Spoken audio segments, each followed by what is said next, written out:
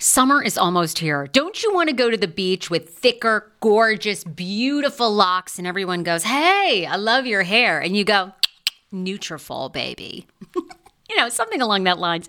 Well, take the first step to visibly thicker, healthier hair. For a limited time, Nutrafol is offering my listeners $10 off your first month subscription and free shipping when you go to Nutrafol.com and you enter the promo code TSFS. Find out why over 4,500 healthcare professionals and hairstylists recommend Nutrafol for healthier hair. I recommend it. I've been taking Nutrafol for years. It's how I got my hair back thicker and not falling out in chunks after I had KJ. Now it's your turn. Nutrafol has been on with me for years, and that's because you all continue to buy, and it really works. I love it. Now it's your turn to love it too. Nutrafol.com, spelled Nutrafol.com with the promo code TSFS. That's Nutrafol.com with the promo code TSFS. Via Hemp, let's talk about it. Via Hemp offers THC and non-TH craft cannabis experiences. Now, I love a non-THC option when it comes to your overall wellness. I'm talking sleep aid, maybe anxiety if you have that. Well, that's where Via comes into play. And did you know even a non-THC option, if you're doing fertility or IVF, can be helpful? Look into that. Well, Via is incredible. You got to be 21 plus. You can get 15% off with my exclusive code TSFS when you go to Via Hemp, VIIA hemp.com. They have all kinds of lifestyle products. And like I said, the best part is with the THC or without, so you don't have the buzzy. Don't you love my cannabis lingo? I mean, the buzzy. Anyway, I'm unique. What can I say? Look, order now. You're going to love Via Hemp. Use the code TSFS to receive 15% off and a one-time free sample of their award-winning gummies, 21 plus. That's viahemp.com, and use the code TSFS at checkout. Support the show. Tell them I sent you, and enhance your everyday life with Via Hemp.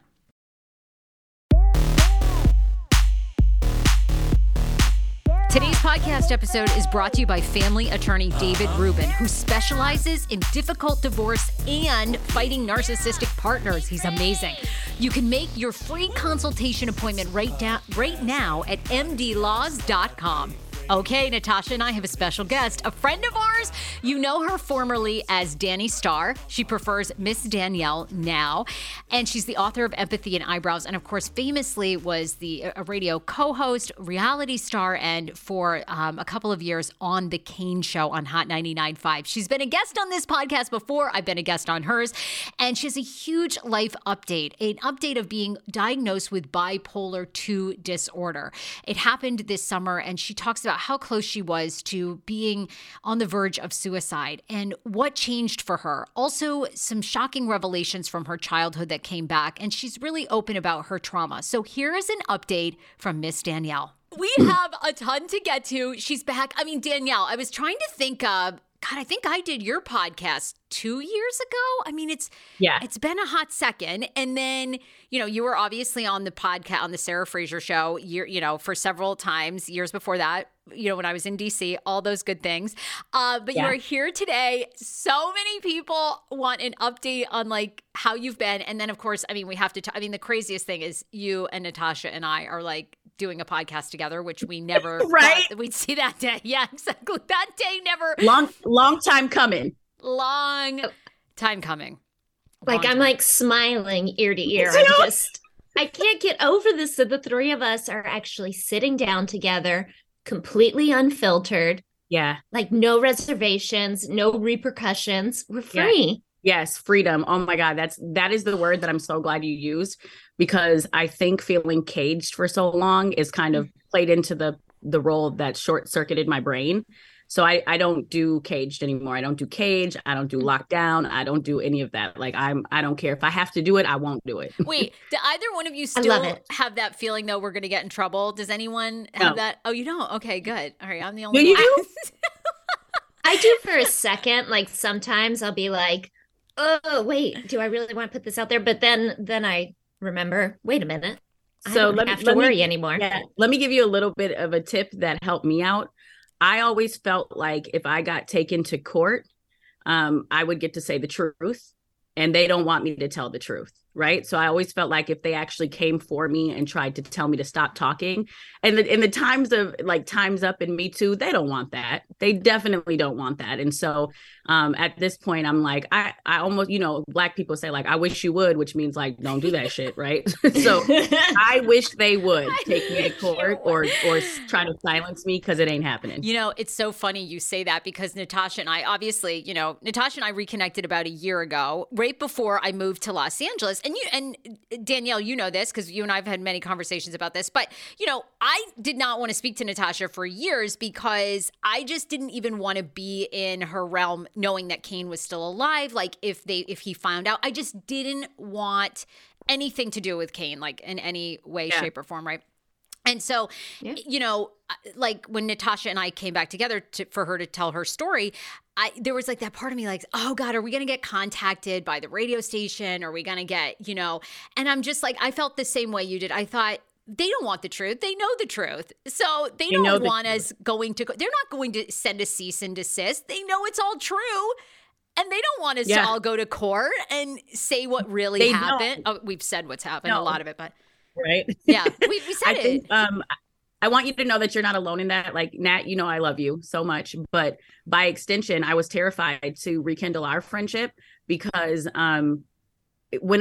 for instance, do you remember when I ordered some of your crafts for Claire for Christmas? Yes. Yeah. And I like stood out at your door and you gave them to me and you were like, you can come in. And I remember being like, nope, I'm good. Like, I was so terrified of the energy, and not that it had anything to do with you, but the energy that you were connected to. And like, at this point in my life, I don't even do narcissism by extension. Like, I'm like, oh, you got a narcissist in your life? No, thank you. Like, I'm not afraid of much, but narcissism terrifies me. And I'm sure it still does. Oh my God. Yes. And it is one of my, I don't fear a lot of things, but coming in contact with a narcissist or somebody who shows those tendencies, it is still something that clenches my stomach up and makes me feel unsafe. And I refuse. And so I'm so glad the three of us are together, because there was so much keeping us apart. And it sucked. It sucked really bad, especially three people who have such a common villain, like such a common story, right? A common trauma. Yeah, a common trauma, like very much trauma bonding, right? So I'm happy we're here and we're doing this, because I think we all had a lot of breakthroughs. A lot. Yeah. Well, people obviously love you and want an update, but let's start, I don't know. I'm trying to think. You tell us, was it a year ago, 2 years ago? You've always been very open about your mental health journey anyhow. But when did things kind of take a shift? You had gone offline. That was like 3 years ago, right? You took a break from social media for a year. Then you kind of came back on. So I don't know. Where do you want to start? I think I'll start 2019. So January 1st, 2019, I miscarried in a different country, St. Lucia, surrounded by my ex-husband and his family. And I think that was, and I love Slim, right? I love the person that I had children with, and we don't have real issues. He's a good friend of mine, but nobody wants to miscarry in a different country surrounded by your ex-husband and his family.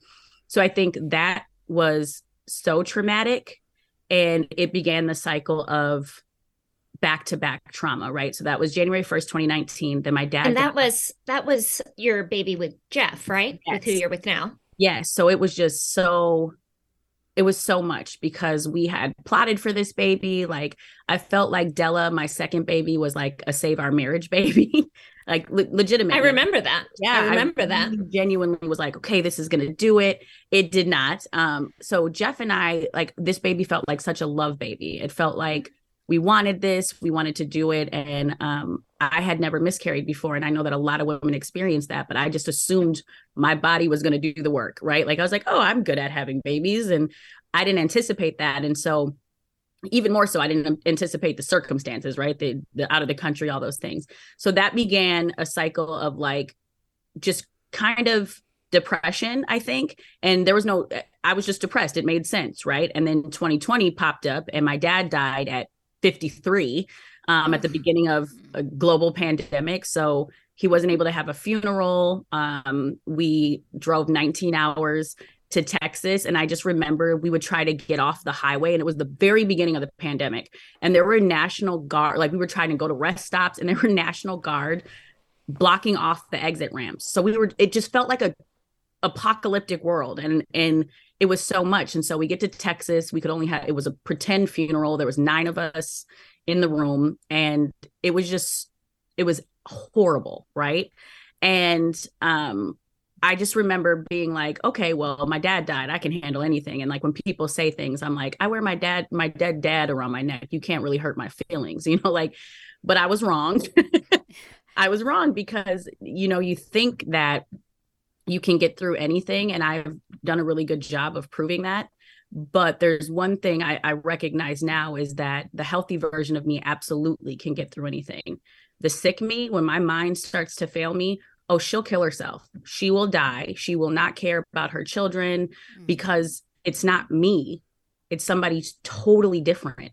And that has been a lot to grapple with, just knowing that so much of the last year of my life, it feels like I'm sitting in a movie theater and I'm watching somebody who looks like me. She talks like me. She walks like me. And she is not me at all. And that is terrifying. It's weird as hell. Yeah, it is. I don't think people really can understand what you're saying unless they've had a taste of it. I remember when I went through like my really bad depression, like suicidal, and it's like, that your thoughts are wrong, but they feel so real. They are real because you convinced yourself, right? Like never in a million years do I think my children are better off without me. But this is me talking. This is me healthy, medicated. This is me. But I legitimately had gotten to a place where I was like, my kids are better off with me. Jeff deserves someone better than me. My students deserve somebody better than me. Like the world I didn't belong in the world anymore. And to believe that, to wholeheartedly believe that is absolutely terrifying. Terrifying's the perfect word for it. It really is. So how did you come out of that? I mean, obviously you're still here.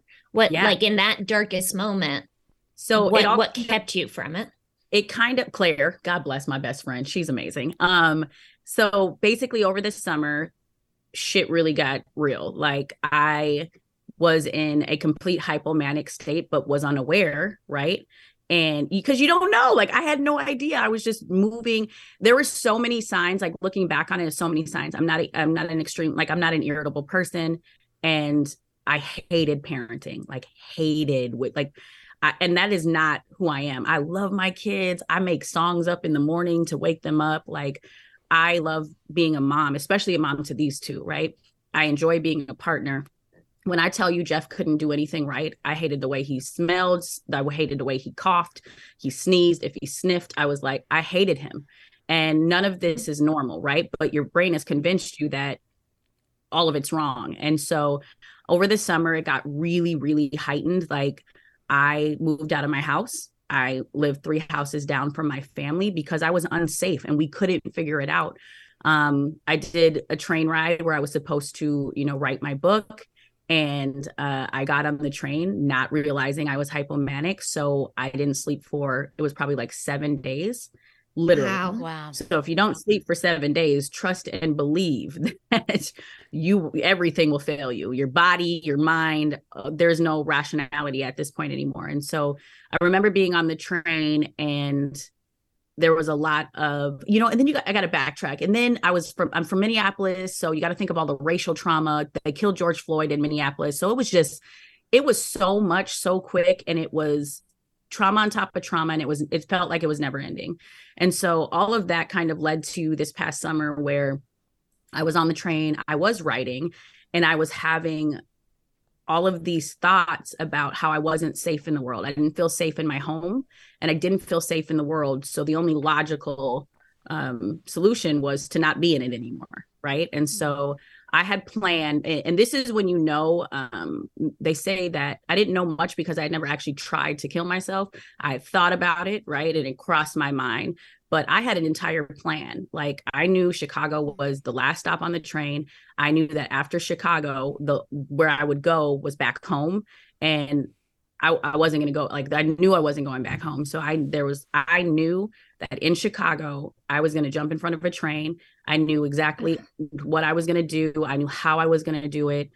I knew that I was going to leave behind evidence of like how much I loved the people I loved. I didn't want them to feel like they had anything to do with it, because I knew that they didn't. I just also knew, sick me knew, that I couldn't do it anymore. Like I literally got to a point where I was like, I cannot do this anymore, because I didn't know what was happening to me. You know, when you have no idea what's happening to you, it's almost impossible to survive that. And so that was kind of where it hit really strong. And thank God, there was some interventions. When I got to Chicago, I had a friend who I love so much. His name is Santino. And he is not somebody to follow up all the time. And so I felt like it was a sign from the universe. Also, I was hypomanic, so I was feeling like I was getting all the signs, right? So he messaged me and he said, I know you're only supposed to be here a couple of hours in Chicago. You should stay one night in Chicago. Stay with me, stay with his partner. And I was like, no, because I had a plan, right? I was like, no, I'm doing this. And I didn't respond. And he followed back up, which again, he never does. And he said, so basically you're staying in Chicago. You can stay with me and Jess, and I'll pick you up from the train station. And I remember going, well, what's one day? You know, you're going to do it. So you'll get back to the train station and you'll do it one day. Plus I knew, Santino being Santino, I knew that I could drop all of these things in our conversation. And after I died, it would make sense to him and he would be the messenger. Wow, you really thought this all Oh through. My God, I was ready. Like there was no question. And so I did wind up staying in Chicago with Santino. And I remember sitting across from him, and he must have known, I don't know, intuition, something, but he must have known something was so wrong, because he poured so much love into me. He said, you forgot who you are.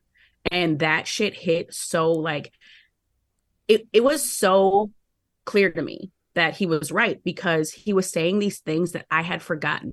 And that is what trauma will do to your brain. He was like, you were, he said, you championed women's rights on Capitol Hill. You stood up there, you told your postpartum story when people weren't talking about it. You did this.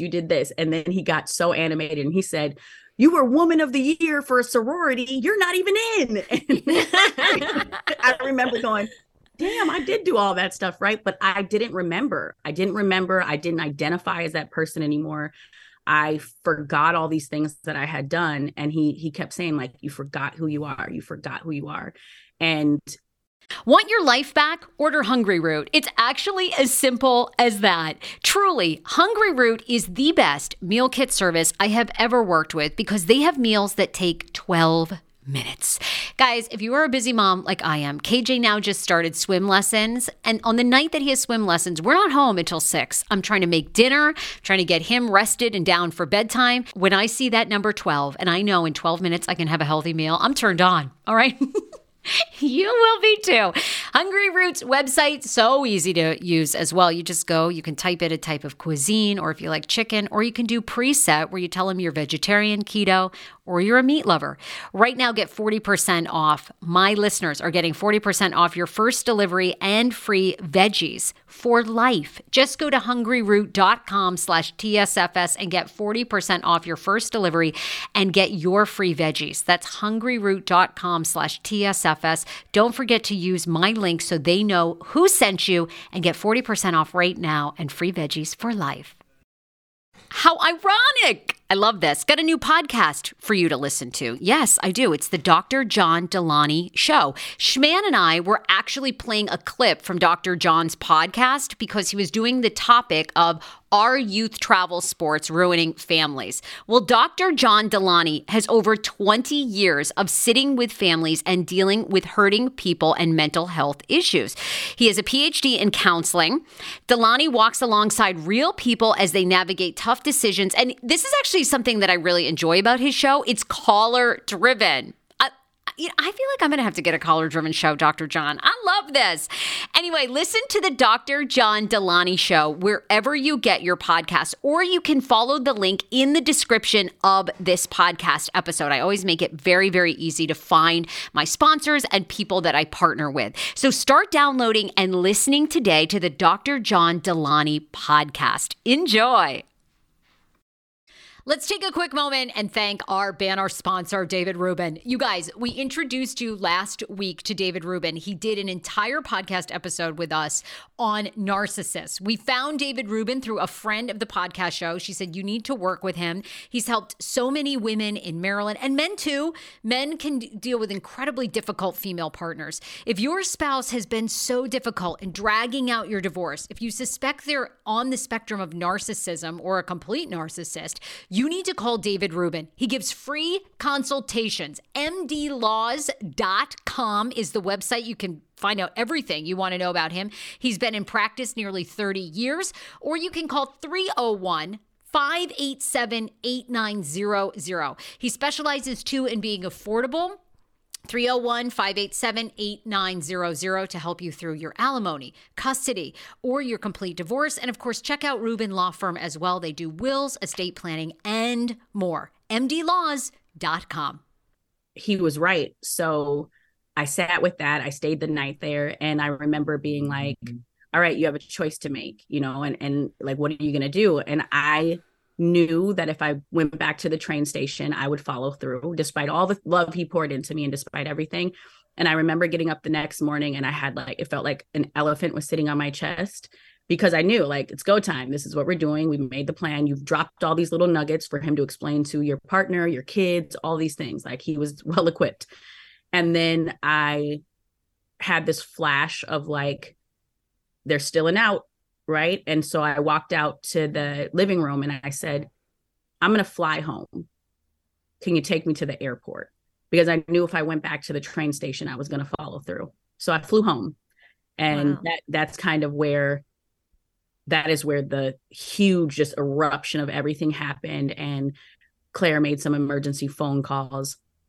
And I got in on a same day emergency psychiatry appointment, which never happens, with a Black psychiatrist who I needed.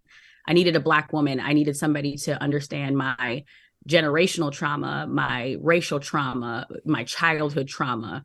I have an ACE score of 10. Okay. And that's an adverse childhood experience score. Yeah. What does that mean? Yeah.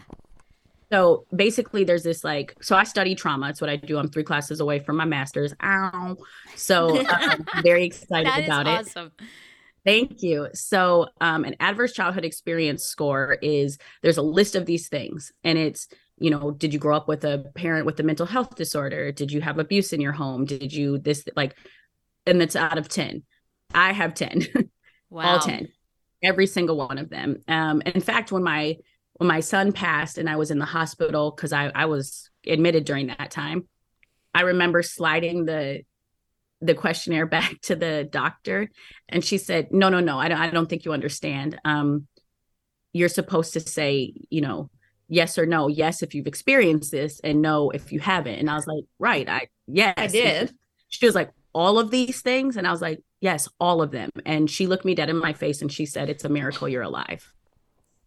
And this was before any of the other stuff. And so one thing I do want to tell you all, and this is where it gets super sad. So I just want you to know it's not pretty, but I was studying trauma, right? I'm in my master's program, and they had us do a life timeline.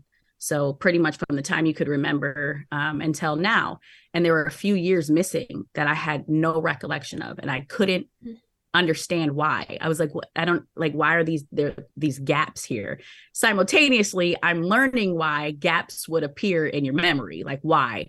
So during this time, which is kind of probably what spiraled into the summer, because I found this out on the train, I was egregiously violated by a family member as a child. And where I thought I lost my virginity in high school, it was actually stolen from me when I was a kid. And Wow. your brain is magical, and it will hide things from you.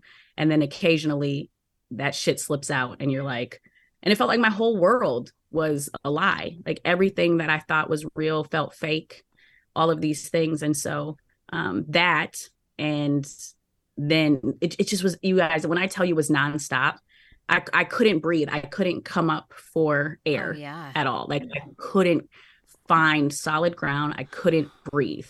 It was bad.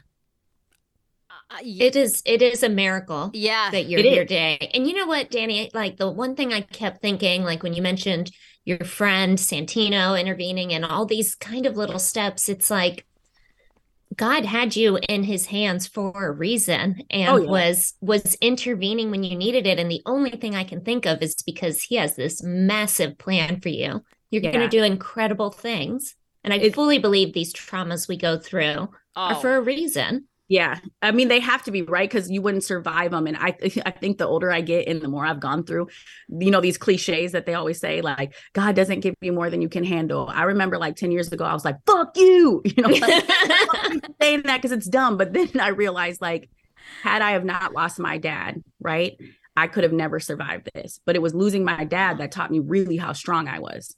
And it kind of set me up for this next trauma that I was like, well, you survived your dad dying. Like, and it was like each thing really, as cliche as it is, like I really did handle all those things. And it was the trauma before that allowed me to handle the next trauma. Yeah. And was the shit easy? Absolutely not. But I survived it. And, you know, Natasha, I got to tell you, I believe that. I believe that to my core. I believe that because of the mental health struggles that I've had, because of this bipolar 2 diagnosis and the way that I'm able to communicate with people and connect with people.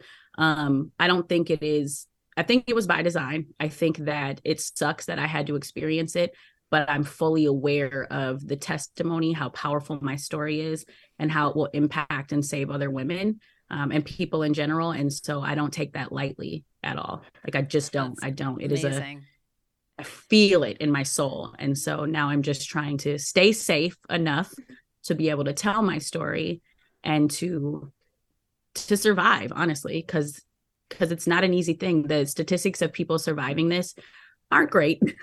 Like they're not.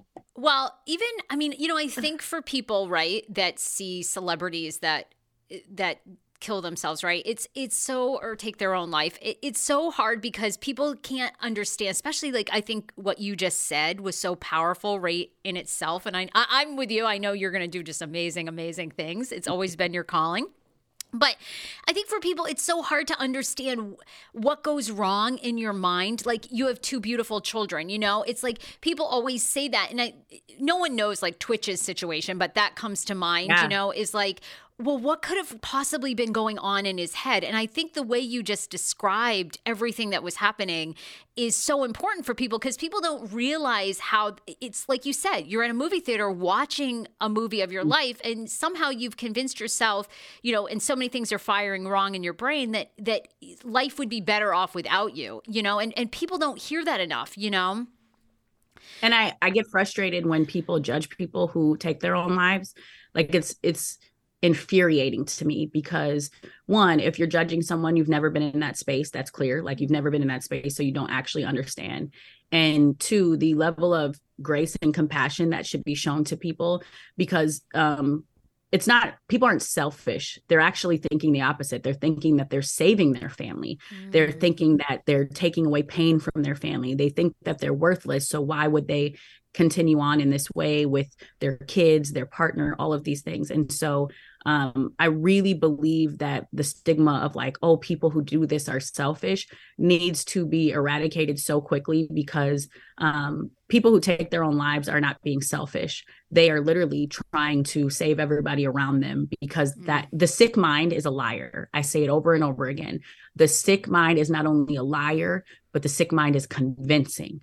So convincing, right? And I know that now because as I'm processing the last year of my life, and I spend a lot of time with my therapist, with Jeff, with, you know, my best friend Claire, and we have these moments where I'm like, how, why, like, and I'm only 6 months out of the diagnosis, and every single day there's a moment where I'm like, I don't understand. Like, I don't get how my mind did that. I don't get how my brain did that. I don't understand. And so if I don't understand what happened to me, I really don't want people judging me for it. Can you talk about, because I think a lot of people listening to this too, and Natasha's been very open about her depression and she's been on medication, then off medication. Okay, when did you find out initially that you were depressed, right? Because you were on medication, and part of this bipolar 2 diagnosis coming about was you were being, I guess you describe it as like over medicated. So, So when, because I think people need to hear that too, right? There are people listening to this that are maybe on antidepressants, anxiety medications, and maybe it's not right. Maybe they're being overly medicated. Like, talk to us about how you found that out.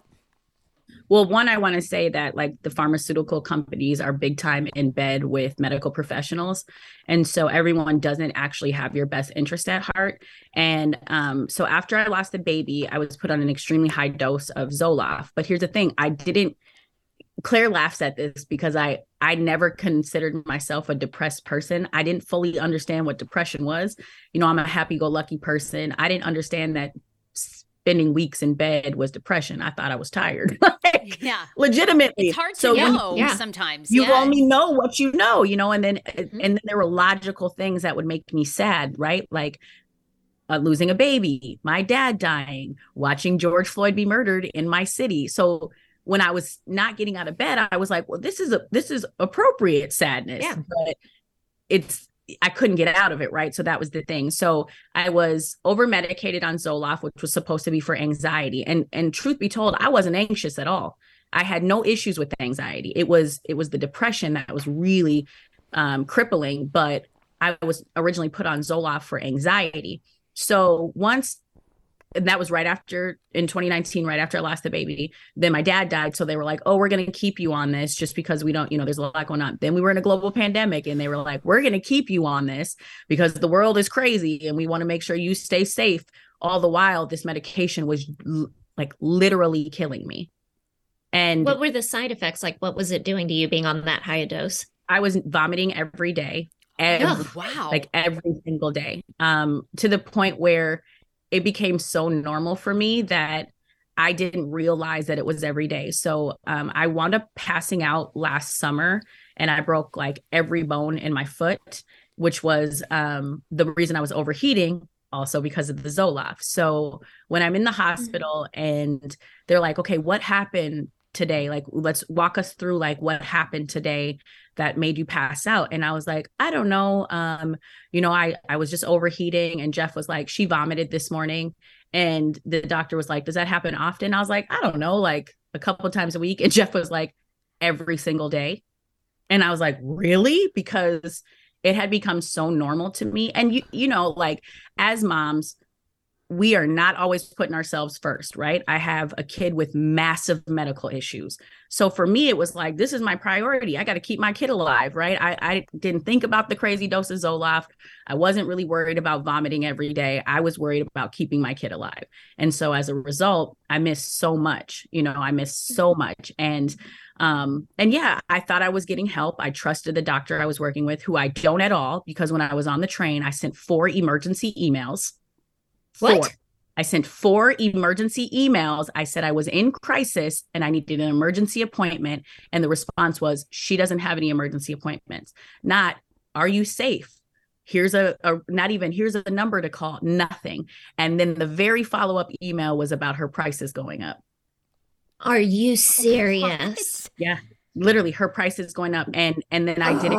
I wrote back and I was like, once I got clear-headed, I wrote back and I said, hey, I was in genuine crisis. I almost killed myself. And this ain't it. Like this could have really been harmful, and never got a response. And then I got a bill, a bill for not even being there, just a bill. Like clearly I was an inconvenience, and I got a bill. And so, there's still a little bit of pettiness in me, and I'm going to follow up with my own bill. I'm going to itemize all of the things that almost happened to me, and I'm going to send it back to them, and I'm going to tell them to keep the 175 that they're hoping to get. My life almost ended because of their lack of everything and because of them overdosing me on the medication. Good for you. Thank you. I'm not playing with them. Like, legitimately, it's terrible. And I just think about the other people who they're caring for, and who everybody's not as outspoken as I am, right? Everybody doesn't have the platform that I have. So I do, and I will continue to speak out. So I don't have time to play around when it comes to my life, but also to other people's lives, you know? All right, no offense to Schman, but he's got an odor at night, you know, when we're sleeping. I'll let you make of that what you will. But look, Blissey pillowcases are amazing. And in addition to Blissey, awesome 100% mulberry silk pillowcases, they also have Pillow Mist, which I use to spray Schman and Mai's silk pillowcases. It comes in jasmine and eucalyptus. I love my Schmanny, but he doesn't smell like jasmine and eucalyptus usually. Are you looking for the perfect wedding gift this summer? Well, it's Blissey. Blissey silk pillowcases are the best silk pillowcases on the market. Now, why is that? They're hypoallergenic. You could throw them in the wash, which doesn't always happen with silk, and they're anti-aging.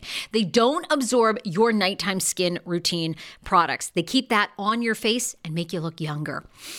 They are the best silk pillowcases on the market, and they have a ton of different prints and colors, and they make great gifts because there's an option for literally everyone. Men love them too. Perfect for weddings. They have over 1.5 million raving fans, and you could be next. Try now, risk-free for 60 nights at blissey.com/TSFS and get an additional 30% off. That's Blissey, BLISSY.com/TSFS, and use code TSFS to get an additional 30% off. Sleep cooler this summer with Blissey. God, it's so hard. So was it? Yeah. Go ahead. Was Natasha. it the psychiatrist when, after the train in Chicago and you flew home and Claire helped and everything, that psychiatrist that like the stars aligned and you ended up with, is she the one that figured out that this was bipolar too? Yes. Also, Natasha, let me tell you about the universe right now, because you said the stars aligned, and I want to tell you the story about this. Claire was in a different state, and she knew. Like, I called Claire, and I was like, what did I say? I said, we have 30 minutes. Like, and I didn't have to explain it. She knew that that's all I had left. 30 minutes of holding on. And I genuinely called her. I said, we got about 30 minutes. She didn't ask any questions. She felt it. She knew. She said, 30 minutes, Danielle. I said, okay. She gets off the phone. She makes the appointment. She calls me back. She's like, do I need to Uber you there? And I was like, nope, I promise I will get myself there. 30 minutes. Like I committed to it. So I can. I get to the psychiatrist's office, and I told her that I think the reason why I was hanging on so hard to not getting help is because I am an extremely spiritual person, and I was having a lot of signs, right? Like I felt connected to God. And I know people believe in God, but if you've never felt God, that's a whole different ballgame. And I felt God. So I didn't want people to think I was crazy, right? So then I knew I had mental health issues. I also firmly believe that God works through me. I do believe that, right? And so I didn't want to all of a sudden have this diagnosis and people discount everything that I was saying. So I just tried to hang on, but I couldn't. So I get to the psychiatrist and I tell her that.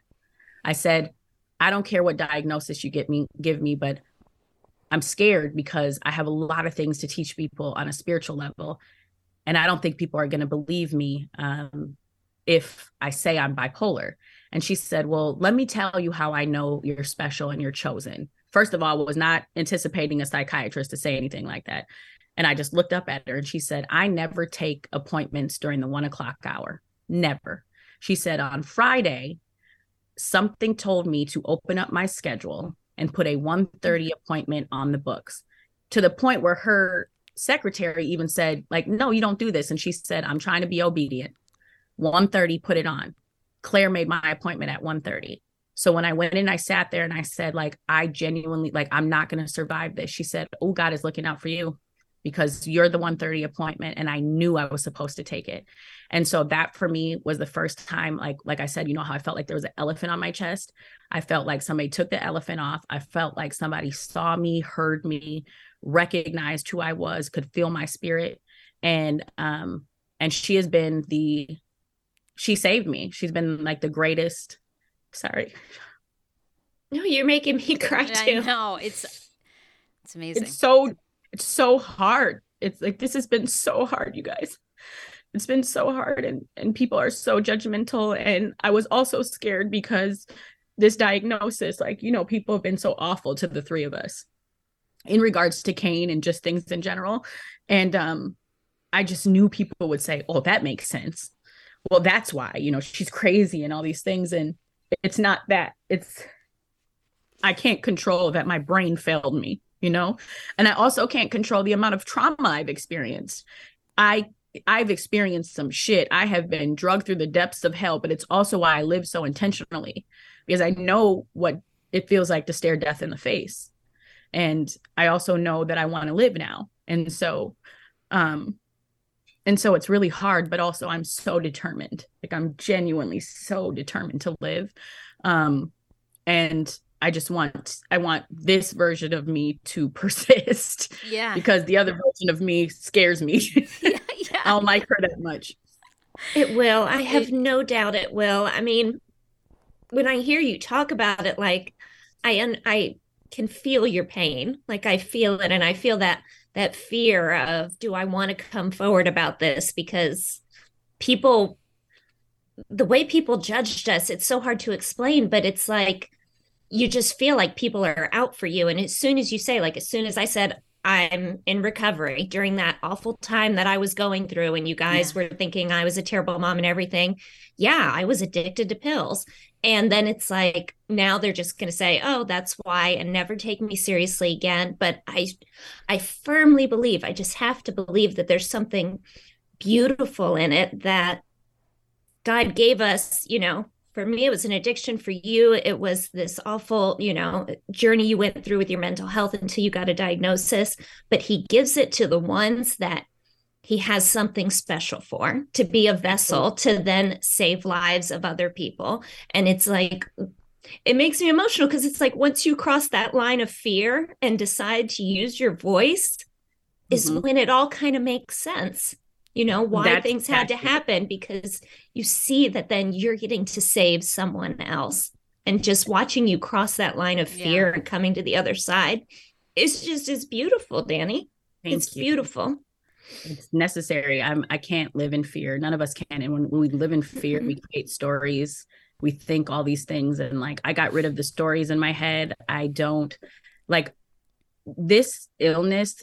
Like, I've had to change my entire life. I have a bedtime. I have a hard boundary of, my no is so strong. Like, if I don't want to do something, if it's going to be too late, I say no, because my life depends on it. Genuinely. You want me to stay out late? Can't do it. Sorry. Because sleep is the biggest catalyst for cycling in bipolar disorder. Like, if I don't sleep, I am not a fan of working out, you guys. I'm working out all the time because I have to be healthy. I've read that. Food is different. Yeah, I have to. It makes a huge difference. All of it. Food, therapy, sleep, just things I wasn't able to prioritize before. There's no question about if I can do it now. Now I just have to do it. And it's a part of my routine because I have to survive. Like, I have to. There's so much more. And I don't want this to be the end. This is honestly probably just the beginning. Just totally. And this is, Danielle, I remember years ago you saying one of your goals was to be, you didn't know, like, therapist, social worker. I mean, I just feel like this is your calling. I think what's so brave of you to share is, like, the childhood trauma is so hard to hear, because it's like it happens to so many people and you can't control it. I'm like emotional about it, but I feel for you, because I think it's like, you were just so little. And I think so many things come back to our childhood, I mean, you have to like face all those things every day. It's really hard. And it's so hard. And it comes back in the weirdest ways. I had a dream.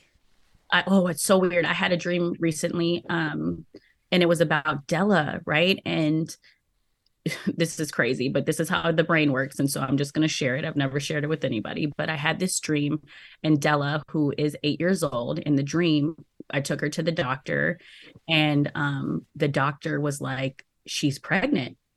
And I was like, what the fuck? Like, like what? And the way kids get period these days, it's actually possible. Right. And so I remember going like, no, like, what do you mean? And then I went to Della in the dream, and I said, baby, did something happen to you? Like, please tell me, like, I need to protect you. Tell me. And she tells me the story about how at a birthday party, she was drug into a dog cage, and she told this boy to stop, but it didn't. And I woke up, you guys, sobbing. Like, I couldn't breathe. And I jumped. It's like 5:30 in the morning at this point, and Jeff comes out of the bathroom and he sees me and he's like, what happened? It's 5:30 in the morning. Like, what could have possibly happened? And I told him the dream, and he said, babe, it's you. Yeah. It's you. And I just remember like sobbing, and I was like, why didn't they protect me? Like, why? And he said, I don't know, babe, but you're safe now, and I'm going to protect you. And my therapist was saying, like, my brain is trying to heal and it's trying to put pieces together, and my kids are safe. Right. And so it has just been the weirdest process of going through these crazy memories that have popped up that I did not remember. It's from, so I met Claire when I was 12. Right. And she knows my entire life from 12 to now, 38. Right. She knows my entire life. She knows nothing from under 12 because I blocked out so much of it. Like, we'll have a conversation and she'll be like, Danielle, I had no idea. And I'm like, yeah, like none. And so I'm going back through the first like 12 years of my life, and I realized that none of it was normal. And so I feel like I've done a really good job of surviving my own life, which sounds pretty tough, right? I realize now that I have never really lived. I've survived my entire life. That is such a powerful statement. And I don't want to survived your own life. And I had to survive my own life. Yeah. And I don't want to do that anymore. And I'm so glad that I have broken a million generational curses. Like, my babies are safe and they negotiate with me because they're not worried about, standing in a corner for 3 days. They're like, there's these things that happened to me as a child that I thought just happened to kids. And I'm recognizing now that none of it was normal and none of it was safe. And I'm transmuting a lot of pain, and that is the goal. And my kids are just, I'm so grateful that my kids are safe, like genuinely, and that I am not the parents that I had. And I also show my parents a lot of grace because you can only do better when you know better. And so it's these cycles of trauma passed down and passed down and passed down. And what they went through, I'm sure, was awful too. I can't even imagine. What? My dad's mom had babies at 13 and 14. So when you're raised by a child, it's hard. Yeah, it's so hard. Like, horrible. I mean, horrible. Right. I mean, your baby, You talked about reactions, and I think that was really good because obviously we've all had, and Natasha and I recently got a reaction of people saying, you guys should stop podcasting together and stop talking about Kane or, anything that happened in the past. Get over it. What has been the reaction from people? Like, I think too, a lot of people don't talk about abuse in childhood because, a lot of these people are never held accountable. They go on, they're your aunts, your uncles, a cousin. A sibling. A lot of people are very ashamed and embarrassed. What's been the reaction from your own family members? And then, you've been bravely putting it out on social media. Not that we give a fuck about the reaction, but I do think it's important to talk about because other people need to know they're going to get backlash, but you got to keep telling your story. I think I had a breakthrough moment with my mom when the memories started to come back, and I went to my mom, and I wasn't looking for permission to tell the stories, but I almost wanted to give her like a heads up that I had remembered things and that me being me couldn't just sit on them, because I know if I've experienced this, and I can't be the only one, right? Like, there's probably more people who are stuck in a place where they can't tell the stories. And I remember her saying, like, which shocked me because I didn't anticipate my mom saying anything like this. And she said, Black families have been dealing with this for generations. Tell your story, say it. And it's like sucked the air out of my lungs, because it showed my mom's growth, really, because I didn't anticipate that reaction. I anticipated me having to be a little defensive and going like, well, I'm telling it no matter what. And she said, you got to tell the stories, Danielle, because it's been hidden for so long, and we have to get through it. Everyone has to get through it. Everyone needs to be held accountable. People are hiding in sadness and trauma, and if we don't talk about it, we can't heal it. And I was like, awesome. Yeah. Wow. That's great. Yeah. Thank you. Well, that's see, and I do think that's what telling your story, right? It surprises you because sometimes the people you think are going to be the most resistant are the ones that are like, it impacts them, you know? And also I found that, sometimes people ask me, well, what do you think other people think about, it's their story too. And I'm like, right. And they can tell their side. Go ahead. But I'm going to tell mine. I'm going to stand in my truth, and they are free to stand in their truth, and we can meet in the middle if we have to. But at the end of the day, if you didn't want me to say bad things about you, or you didn't want me to write bad things about you, then you should have fucking been better. That's it. That's what it all comes down to.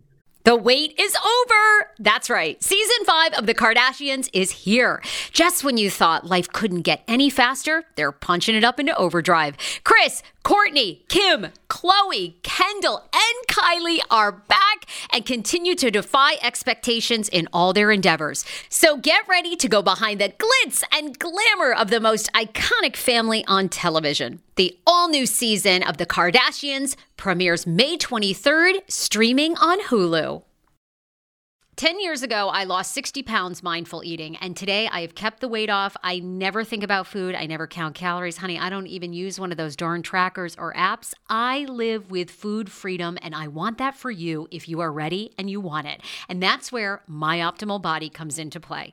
Visit myoptimalbody.com to request an appointment, and be sure to let them know that the Sarah Fraser Show sent you so you can qualify for a free personalized assessment plus a bonus free 30-day supply of their gut repair product when you sign up for a customized plan.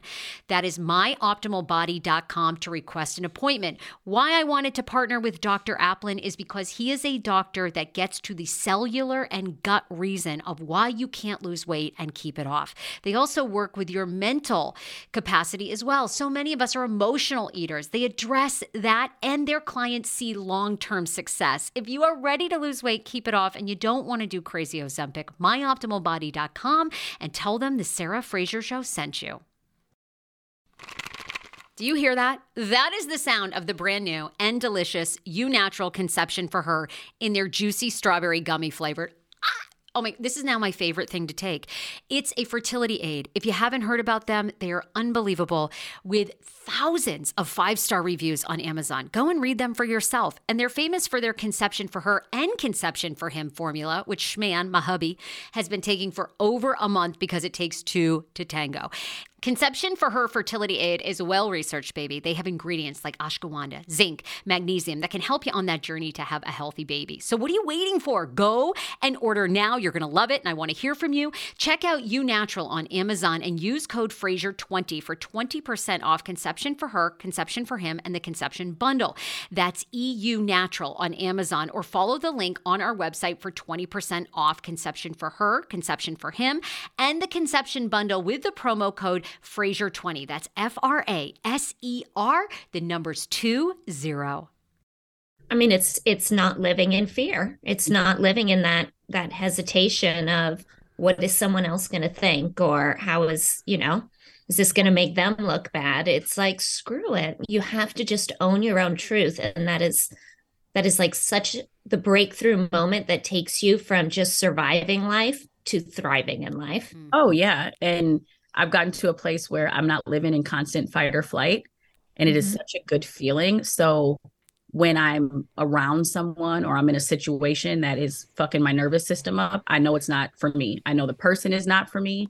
I know the place is not for me. I know the circumstances are not for me, because when you've lived in it for so long and you taste a little bit of what it doesn't, like when my nervous system regulated, I was so shocked because I thought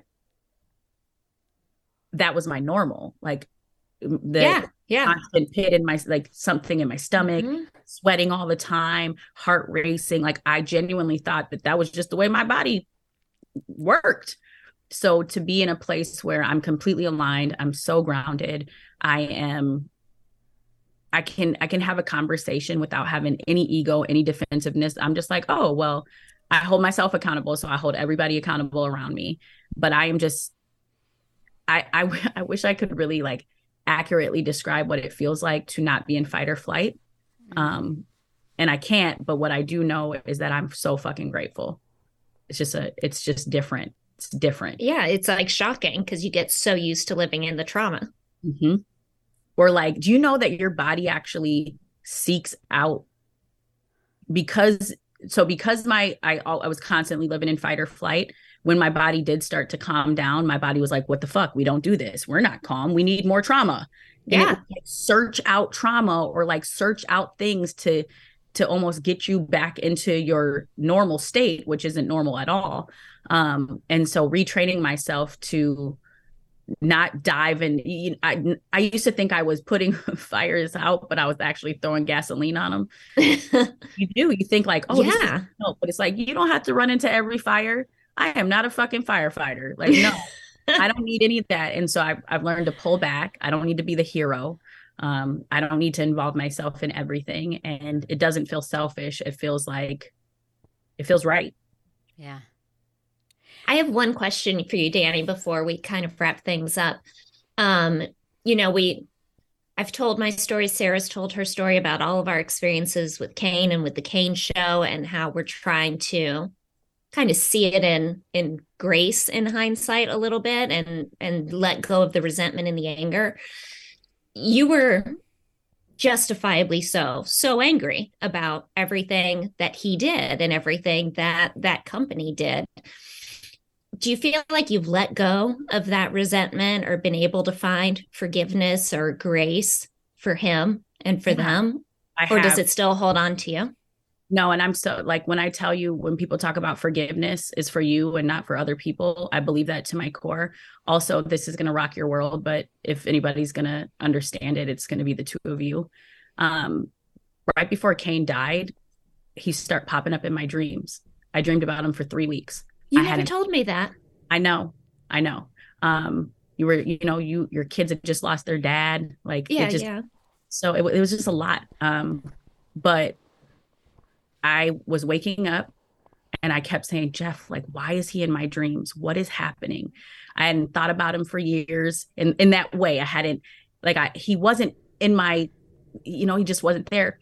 And, this is what I say, like, I really believe in like spiritual things and things like that.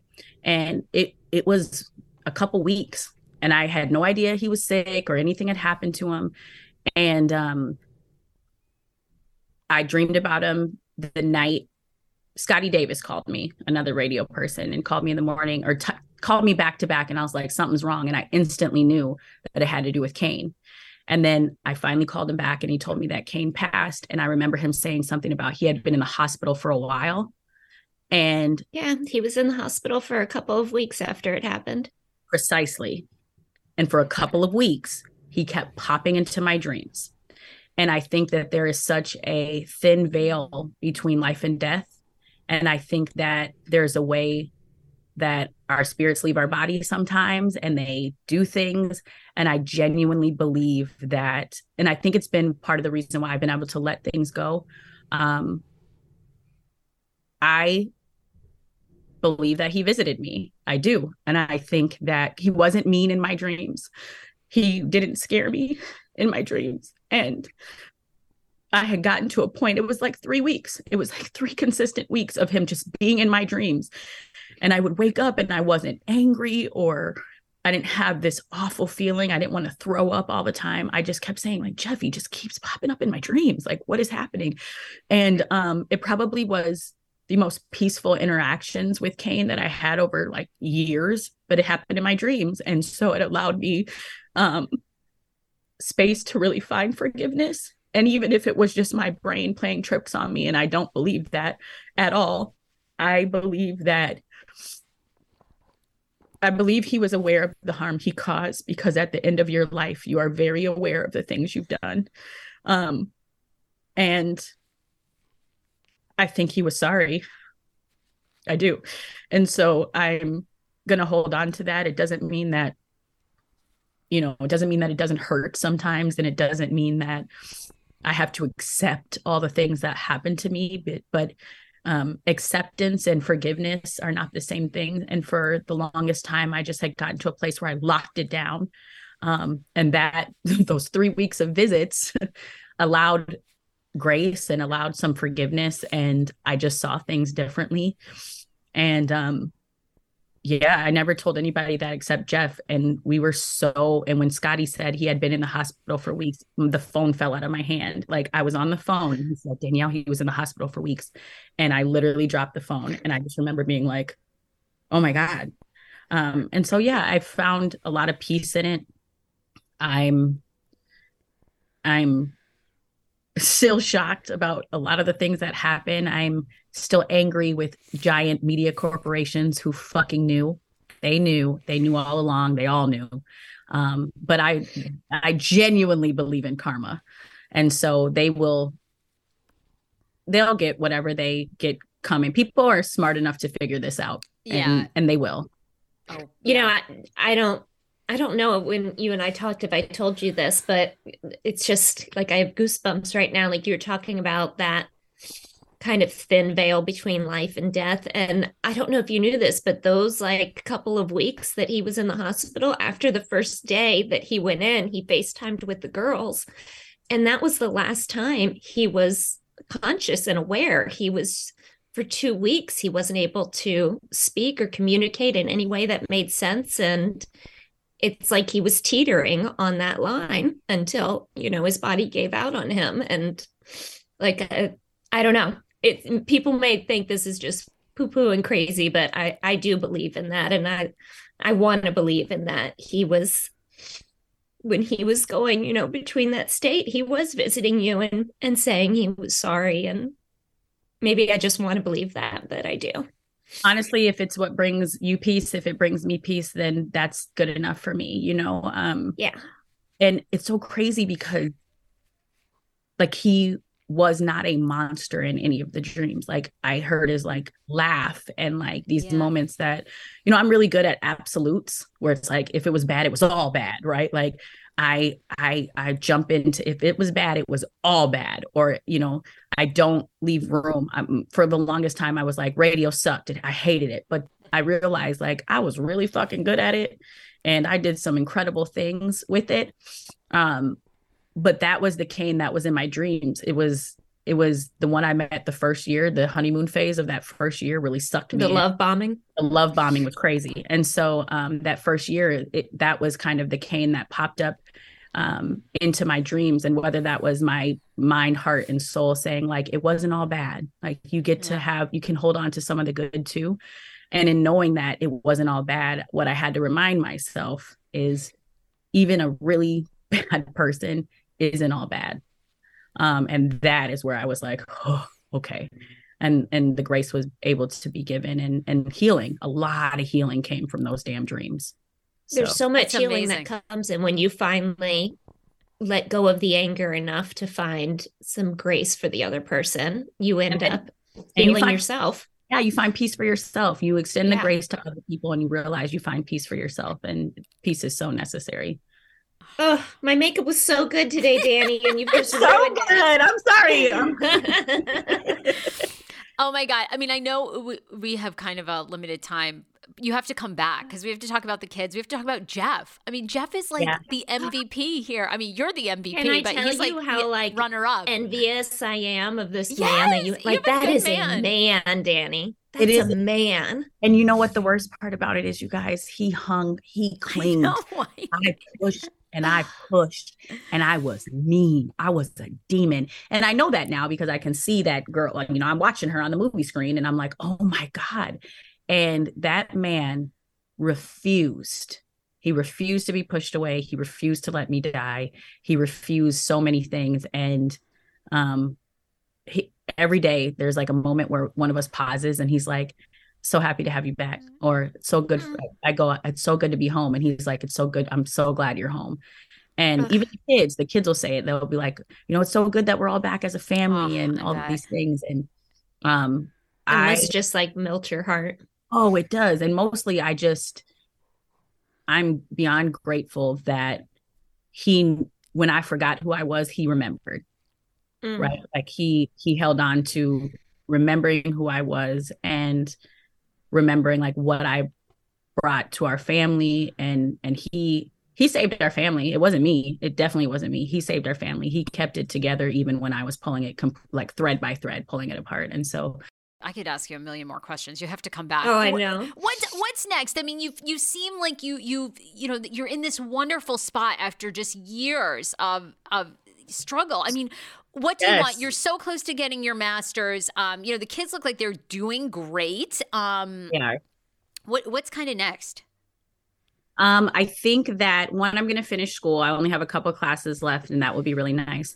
I'm in this writing collective. I got picked to be in this writing collective with a best-selling author. She had hundreds of applicants and only picked 20, and I got in. You're an amazing writer. I'm not surprised. Yeah.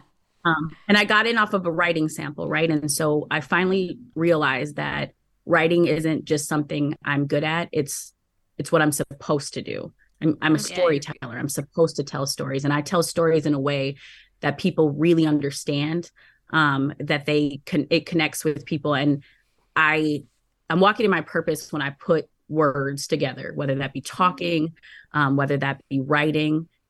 I'm good with words, but I'm more than good with words. Like it's magic for me. It's my magic. And so I'm going to continue to do writing. I'm going to speak. I'm manifesting that by the time I'm 40, I will be on some of the biggest stages telling people about my mental health journey and how they can survive their own struggle. And I'm going to put out books. There's a book I'm working on right now, and there's a thin line between magic and trauma. And love it. And that's my project right now. And I believe it to my core. Like, I have struggled immensely, but once I started to heal my trauma, I was able to access my magic, and that's where I am now. And so I'm doing it, and I want to write books. I want to help people. I want to survive. Yeah. Amazing. It's beautiful. It's perfect. It's perfect. Where do you want people to go? Where, I don't know if you have like a new website yet or anything. Like what? I do. Well, I want them to follow my writing. So can I message you or tell you? You need me to tell you now? Well, my Instagram is Empathy and Eyebrows, right? And then my blog that I write on now, that I'm consistently writing on because I need to, because it's what I need to do, right? So that is on if you look at my Instagram page right now, it's Miss Danielle writes.substack.com. And that's where people can follow my writing, support. I want people to support my writing. I feel like I've been giving away shit for free for decades. And now it's like, I'm not doing it anymore. Pay me. Yeah. We hear you. Yes. Very much. Yes.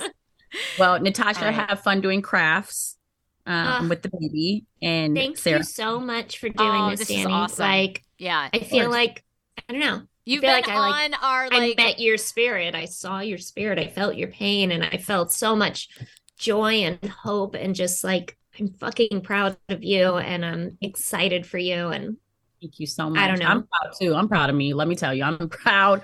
I'm excited. I'm ready I keep seeing all these things where it's like, Oprah at 40, she hadn't done this. Harrison Ford. I saw that on your Instagram. Yes. Harrison Ford was working as a carpenter at 40. I was like, well, shit, I'm right on time. You are right on time.